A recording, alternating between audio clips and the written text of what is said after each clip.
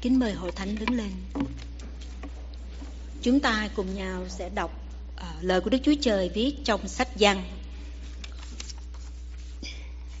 đoạn 16 từ câu 1 đến 15. Tôi xin được đọc bản dịch mới. Ta đã dạy các con những điều ấy, để khi gặp khó khăn, các con sẽ không vấp ngã. Người ta sẽ khai trừ các con. Sẽ có lúc mọi người nghĩ rằng giết các con là phục vụ Đức Chúa Trời. Họ giết các con vì họ không biết Đức Chúa Trời và cũng không biết ta. Ta cho các con biết, để khi các việc ấy xảy ra, các con nhớ rõ ta báo trước rồi. Trước kia ta chưa nói vì ta còn ở với các con. Công vụ của Chúa Thánh Linh. Bây giờ ta sắp trở về với Đấng đã sai ta, nhưng chẳng ai trong các con lưu ý hỏi ta đi đâu. Trái lại, lòng các con phiền muộn vì những điều ta nói. Dù vậy, ta đi là ích lợi cho các con, vì nếu ta không đi, Đấng an ủi sẽ không đến với các con. Khi ta đi, ta sẽ sai Ngài đến với các con. Khi Ngài đến, Ngài sẽ chứng tỏ cho nhân loại biết họ lầm lạc trong tội lỗi, sẽ dìu dắt họ trở về đường công chính và giúp họ hiểu công lý của Đức Chúa Trời. Họ tội lỗi vì không chịu tin ta về sự công chính ta đã dành cho họ khi ta về cùng Cha, và các con sẽ không thấy ta nữa. Công lý sẽ đến vì những người cai trị thế gian này đã bị phán xét. Ta còn nhiều điều nói với các con, nhưng hiện giờ các con chưa hiểu. Khi Thần chân lý đến, Ngài sẽ dạy các con biết chân lý toàn diện. Ngài không nói theo ý mình, nhưng truyền lại những điều Ngài đã nghe và nói cho các con biết những việc tương lai. Thần chân lý sẽ tôn vinh ta, vì Ngài sẽ cho các con biết sự thật về vinh quang ta. Mọi điều Cha có đều thuộc về ta, nên ta nói thần chân lý sẽ cho các con biết sự thật về vinh quang ta. Amen. Xin hội thánh. Xin được trọng kính chào mục sư, kính chào toàn thể quý ông bà anh chị em. Dâng lời cảm ơn Chúa cho tôi có cơ hội học hỏi và chia sẻ lời Chúa cùng hội thánh buổi sáng nay. Cảm ơn mục sư cho tôi gửi tôi một phong đoạn kinh thánh để làm nền tảng buổi sáng nay trong tâm trạng của Chúa Giêsu trước ngày tạm biệt những môn đồ. Kính thưa quý ông bà anh chị em, trong cuộc đời này chúng ta lắm lúc có khi phải xa cách những người thân yêu, không biết bao giờ mới gặp lại. Có những cuộc chia tay người đi với mục đích thật là nhạt nhòa, tương lai không nắm vững. Đó là những cuộc chia tay không biết bao giờ mới trở lại. Hôm nay tôi xin mời hội thánh cùng tôi học và suy gẫm về một cuộc chia tay xa cách nghìn trùng, mà người ở lại thì thật là ơ thờ, không biết chút gì lưu luyến, chẳng biết người đã từ mình đi sẽ đi về đâu, mà sẽ đi bằng cách nào. Nhưng người đi thì biết chắc chắn mình sẽ về nơi đâu, đi có mục đích gì, và quan trọng hơn hết là người có hứa hẹn ngày tao ngộ. Người đi thì thật rất yêu thương, lo lắng, chu toàn, ân cần, dạy dỗ, tha thứ, và quan trọng nhất là cầu xin một thần linh khác để an ủi cho người ở lại không bị cảm thấy đau đớn và sợ sệt. Đấy chính là nội dung của phân đoạn kinh thánh mà chúng ta sẽ học hỏi buổi sáng hôm nay. Đức Chúa Giêsu phán rằng: do vậy ta nói cùng các ngươi, ta đi là ích lợi các ngươi, vì nếu ta không đi, Đấng an ủi sẽ không đến cùng các ngươi đâu. Song nếu ta đi thì ta sẽ sai Ngài đến. Tôi xin được phép cầu nguyện. Kính lạy Chúa, dấu chúng con cảm tạ Chúa vô cùng, vì chúng con là những người con cái của Chúa sống trong thời điểm này. Chúng con biết rằng thần linh là đến với chúng con là điều quan trọng hơn hết. Hôm nay chúng con học hỏi được điều này để sự nhắc nhở của Chúa đến đời sống chúng con, để chúng con luôn luôn học hỏi lời Chúa, để chúng con luôn cầu vấn danh thánh của Ngài và thần linh Ngài trong lòng chúng con, để chúng con học, chúng con hiểu và chúng con làm mọi điều mà Chúa dạy dỗ chúng con trong lời Kinh Thánh. Chúng con được Thánh Linh hướng dẫn trong suốt cuộc đời chúng con, làm bất cứ điều gì, học hỏi điều gì, làm điều gì, chúng con cũng biết rằng Chúa ở cùng chúng con để chúng con làm sáng danh Chúa cho tới lúc Ngài đến. Con cảm tạ Ngài. Xin Ngài ở cùng chúng con trong bài học của sáng hôm nay. Con thành kính cầu nguyện trong danh Chúa Jesus Christ. Amen. Thứ nhất là vì chưa thấu hiểu. Chúa Giêsu phán: ta bảo cùng các ngươi những điều đó để cho các ngươi khỏi vấp phạm. Họ sẽ đuổi các ngươi ra khỏi nhà hội, vả lại giờ đến khi ai giết các ngươi tưởng rằng thế là hầu việc Đức Chúa Trời. Những điều đó là những điều gì? Chúa phán với môn đồ những điều đó là những điều gì? Đó là những hoạn nạn bức hại mà môn đệ Ngài sẽ đối diện với những người chung quanh khi theo Chúa, mà Ngài đã nói trước trong chương 15 rồi. Chẳng những vậy đâu, những người theo Chúa còn bị những giới chức tôn giáo thời đó đuổi ra khỏi nhà hội, không cho nhóm chung nhà hội nữa. Thì đó là một hình thức cắt phép phong công. Những người mà đi theo Chúa Giêsu là tín đồ Chúa Giêsu, họ không được vào nhóm với những người Công giáo, những người thông thái, những nhà thông thái, những người thông giáo, và họ được đuổi ra khỏi vì họ theo Chúa Giêsu. Chưa hết đâu, những môn đồ còn phải đối diện với cả sự chết nữa. Họ giết Chúa bằng những người quá khích đó, họ giết những người môn đồ theo Chúa đó, mà họ tưởng rằng đó là hầu việc Đức Chúa Trời. Chúa nói đây là những thành phần tự cho mình là biết Đức Chúa Trời và thờ phượng Ngài, nhưng mà sự thật thì họ không biết Chúa là ai và không biết Cha là ai nữa. Lời Chúa dạy nhắc nhở chúng ta rằng sự hiểu biết Chúa là rất là quan trọng. Vì nếu chúng ta hiểu biết Chúa đúng thì chúng ta mới làm đúng được. Điều nguy hại hơn hết là những người sống trong ảo tưởng, nghĩ rằng mình biết Chúa nhưng mà thật ra mình không biết gì hết. Đó là những tâm trạng vô cùng tệ hại hầu hết cho những người mang danh mình là con cái Đức Chúa Trời trong thời kỳ Tân Ước. Hôm nay nếu chúng ta không chuyên tập học hỏi lời Chúa, chúng ta không có cầu nguyện suy gẫm lời Chúa để Thánh Linh vào lòng chúng ta, thì chúng ta cũng trong tâm trạng đó. Chúng ta thường trong lớp học trường Nhật Giô-xê, ông Tổng và tôi cũng bàn rất nhiều này. Quan trọng nhất là mình học hỏi lời Chúa để mình có Thánh Linh hướng dẫn mình, thì mình mới là con cái Chúa, mới là sống cho Chúa. Nhưng ngoài ra đó mình chưa phải là sự thật là con cái Chúa đâu. Nếu chúng ta không làm điều đó thì chúng ta cũng trong tâm trạng của những người Do Thái ngày xưa mà thôi. Thì những điều đó nếu mà chúng ta không làm thì chúng ta dẫn đến tình trạng sống sai mà chúng ta không biết. Đôi lúc chúng ta cứ nghĩ rằng mình đi nhà thờ hàng tuần là mình là con cái Chúa, chưa chắc đâu. Bây giờ mình phải học lời Chúa. Con cái Chúa phải có Thánh Linh vào lòng thì mới là con cái Chúa. Nó mới hiểu được lời Chúa, đọc được lời Chúa. Và khi mình có Thánh Linh vào lòng thì mình đọc lời Chúa mới hiểu được. Ngoài ra mình đọc giống như là mình đọc một cuốn tiểu thuyết mà thôi. Cho nên đây là một điều rất quan trọng mà trong lớp trường Chủ nhật lớp Giô-xê chúng tôi bàn thuận với nhau rất nhiều về điều này. Đó là điều chúng ta cần để ý. Vì chưa thấu hiểu, họ sẽ làm điều đó vì không biết Cha cũng không biết ta nữa. Nhưng ta đã bảo cùng các ngươi những điều đó cho các ngươi, để khi giờ đến các ngươi nhớ lại rằng ta đã nói cùng các điều đó rồi. Từ lúc ban đầu ta chưa nói cùng các ngươi, vì ta đang ở cùng các ngươi. Từ lúc ban đầu thì khi Chúa Giêsu tuyển chọn các môn đồ thì Chúa không có nói, bởi vì những môn đồ rất là yếu kém, những môn đồ cũng không hiểu gì, cho nên Chúa không có nói điều đó để họ hoang mang. Cho nên sau 3 năm trước khi Chúa sắp sửa rời khỏi môn đồ thì Chúa đem những lời này ra, Chúa nói lại cho môn đồ hiểu được, để đừng hoang mang khi những chuyện xảy đến, mà họ sẽ không có ngỡ ngàng khi mà tại sao theo Chúa mà bị những điều này. Thay vì theo Chúa thì được sự bình an, phước hạnh và được những điều tốt đẹp trong đời sống, nhưng mà trái lại thì bị bắt bớ, bị đuổi xô, bị giết chóc luôn. Trước khi tin Chúa thì sứ đồ Phaolô cũng như vậy. Ông rất tự hào về mình, cho rằng mình đang tích cực phục vụ Chúa. Ông bắt hại, bỏ tù và giết những cơ đốc nhân. Nhưng mà sau khi Phaolô tin nhận Chúa rồi á, thì ông tâm tình với ông Ti-mô-thêu rằng ta đã làm những điều đó rất là ngu dại trong lúc ta còn chưa tin. Tạ ơn Chúa vì Ngài đã nói trước những điều đó trên môn đồ và cho họ không giáp phạm. Nhưng mà chúng ta khi mà việc xảy đến thì họ nhớ lại rằng Chúa nói từ trước họ rồi.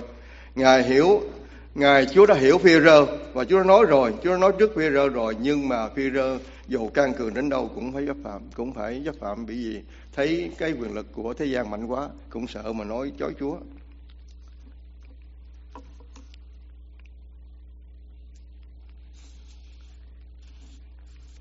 Trước khi rời khỏi môn đệ lên thập tự giá thì Chúa đã nâng đỡ tinh thần họ, là Chúa bảo trước những việc đó để họ phải vững tin. Khi nào Chúa việc xảy ra thì những người đó sẽ biết được như thế nào nha.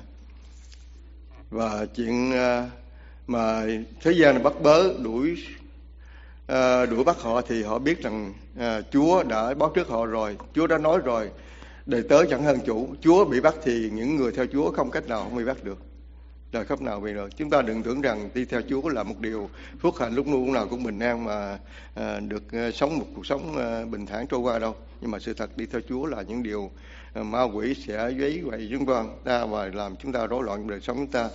Ngày nay nếu con nhân Chúa không thấy những khó khăn bức hại thi theo Chúa thì mình, nếu mà chỉ mong sống theo cầu phước hạnh thì chúng ta khi năng đời sẽ đến thì chúng ta cảm thấy là khó chịu và không biết làm sao giải quyết được. Trong bài giảng trên núi thì Chúa nói rằng phước hạnh thật là khi chúng ta còn sống là không phải là chỉ sự bình an, nhưng mà đó là những sự bao gồm sự mắng nhiếc, bắt bớ, tù gạt và những hung dữ khác liên quan chúng ta. Đó là những phước hạnh mà Chúa nói là trong bài giảng trên núi cho những người tin Chúa.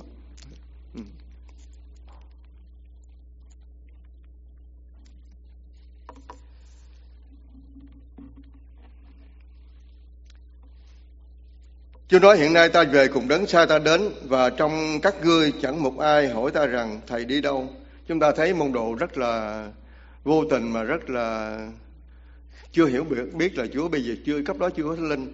Họ không có hỏi là Chúa đi về đâu mà tại sao phải đi, mà Chúa nói Chúa đi về cha họ cũng không hiểu luôn. Họ không biết gì hết. Trong khi Chúa đi một phiêu lưu hết là rất là lâu, cho đến bây giờ Chúa cho trở lại nữa mà họ không biết. Nhưng vì ta đã nói cùng những điều đó cho các ngươi thì lòng các ngươi chứa chan sự phiền não.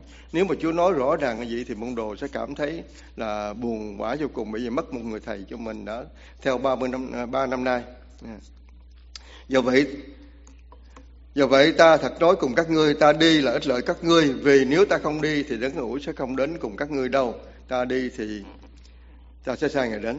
Đó là điều mà Chúa nói môn đồ hai lần như vậy nha. Kính thưa Thánh, sách Tình Lành Giăng bắt đầu từ đoạn 13. Đức Chúa Giêsu biết giờ mình sắp phải lìa thế gian để trở về cùng Cha thì Chúa nói rồi, Chúa phán Ngài đã yêu kẻ thuộc về thế gian thì yêu cho đến cuối cùng. Yêu đến cuối cùng là sao? Là Ngài hằng chăm sóc, Ngài tha thứ, Ngài giúp đỡ để Ngài chuẩn bị cho người mình yêu được trở về sống với mình ở trong cõi đời đời. Đó là điều mà cái mục đích của Chúa đi, là Chúa muốn cho những môn đồ Chúa mà cho chúng ta ngày hôm nay là được về với Chúa. Bây giờ Chúa yêu mến chúng ta thì Chúa làm sao để chúng ta được về với Chúa. Giống như mình, một người nam người nữ yêu thương nhau, phải làm sao được sống chung với nhau. Đó là yêu tới đến cuối cùng. Chúa điều đó, Chúa nói cũng điều đó cũng vậy. Chúa yêu chúng ta cho đến cuối cùng, nghĩa là Chúa muốn chúng ta được về ở với Chúa.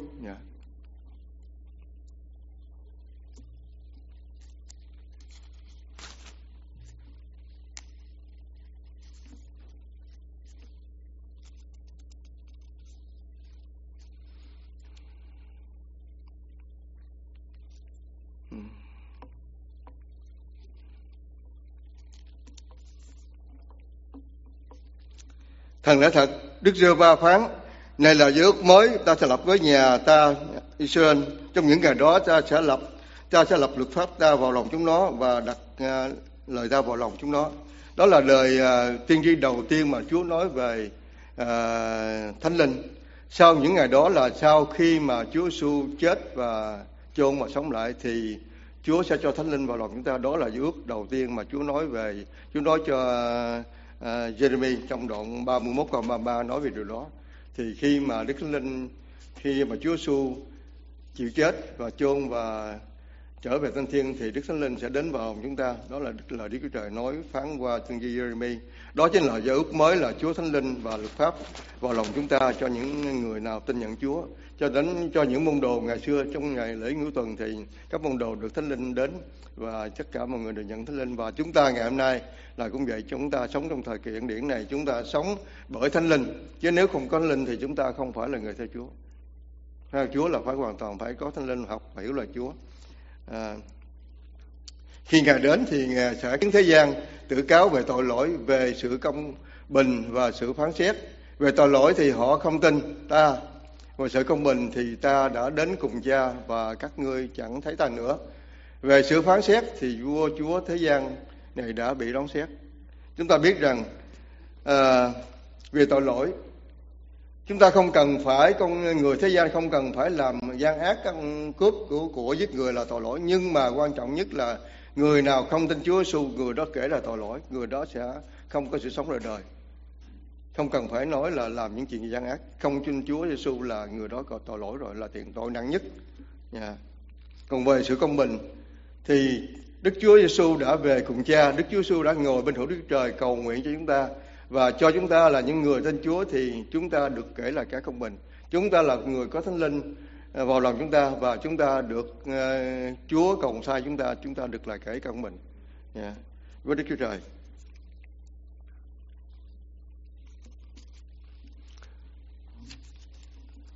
Còn về thế gian thì những người tội lỗi ở thế gian này, những người vua chúa thế gian này đã bị đón xét rồi, thì Chúa đã công bố điều đó rồi. Chúa đã thắng thế gian rồi. Tất cả mọi người là giết Chúa, là âm mưu, là phản Chúa, tất cả những người đó là Chúa đã phán xét rồi, và họ là những người đã bị Chúa phán xét và tội lỗi đã đến cho họ.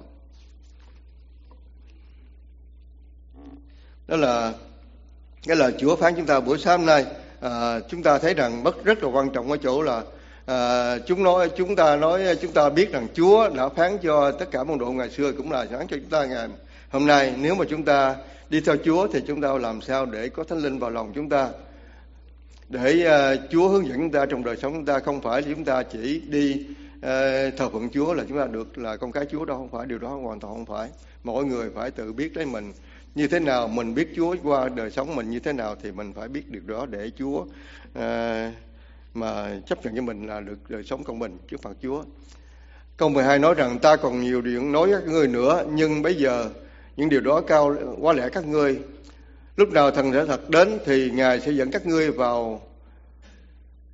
Lúc nào thần đã thật đến thì Ngài sẽ dẫn các ngươi vào mọi lẽ thật, vì Ngài không tự nói mình nhưng nói mọi điều đã nghe và tỏ bày các ngươi những sự đến. Lúc nào thần sẽ thật đến thì thần đã thật, Chúa Thánh Linh sẽ xô dẫn chúng ta hiểu hết mọi điều mà Chúa xô giảng. Nếu mà chúng ta biết có thần đã thật vào trong lòng chúng ta thì chúng ta đọc Kinh Thánh chúng ta hiểu hết. Nếu chúng ta không có Đức Chúa Thánh Linh thì chúng ta học hoàn toàn chúng ta không hiểu. Và điều đó rất quan trọng cho chúng ta ngày hôm nay. Và ấy chính là Ngài đã làm sáng danh ta, vì Ngài là đấng thấu hiểu mọi điều về ta đã truyền cho các ngươi.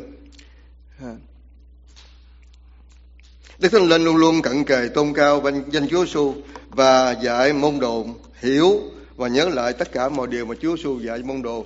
Khi mà Chúa Giêsu đi với môn đồ dạy môn đồ hoàn toàn không hiểu hết. Khi mà Chúa về trời rồi, Thánh Linh ở lại thì Thánh Linh mới cho các môn đồ hiểu điều đó. Chúa nói trong câu 15, mọi sự ta có đều là của ta, nên ta nói rằng Ngài sẽ lấy điều thuộc về ta mà ra bảo cho các ngươi vậy. Đức Chúa Giêsu phán hết thảy quyền phép trên trời dưới đất đã giao hết cho ta.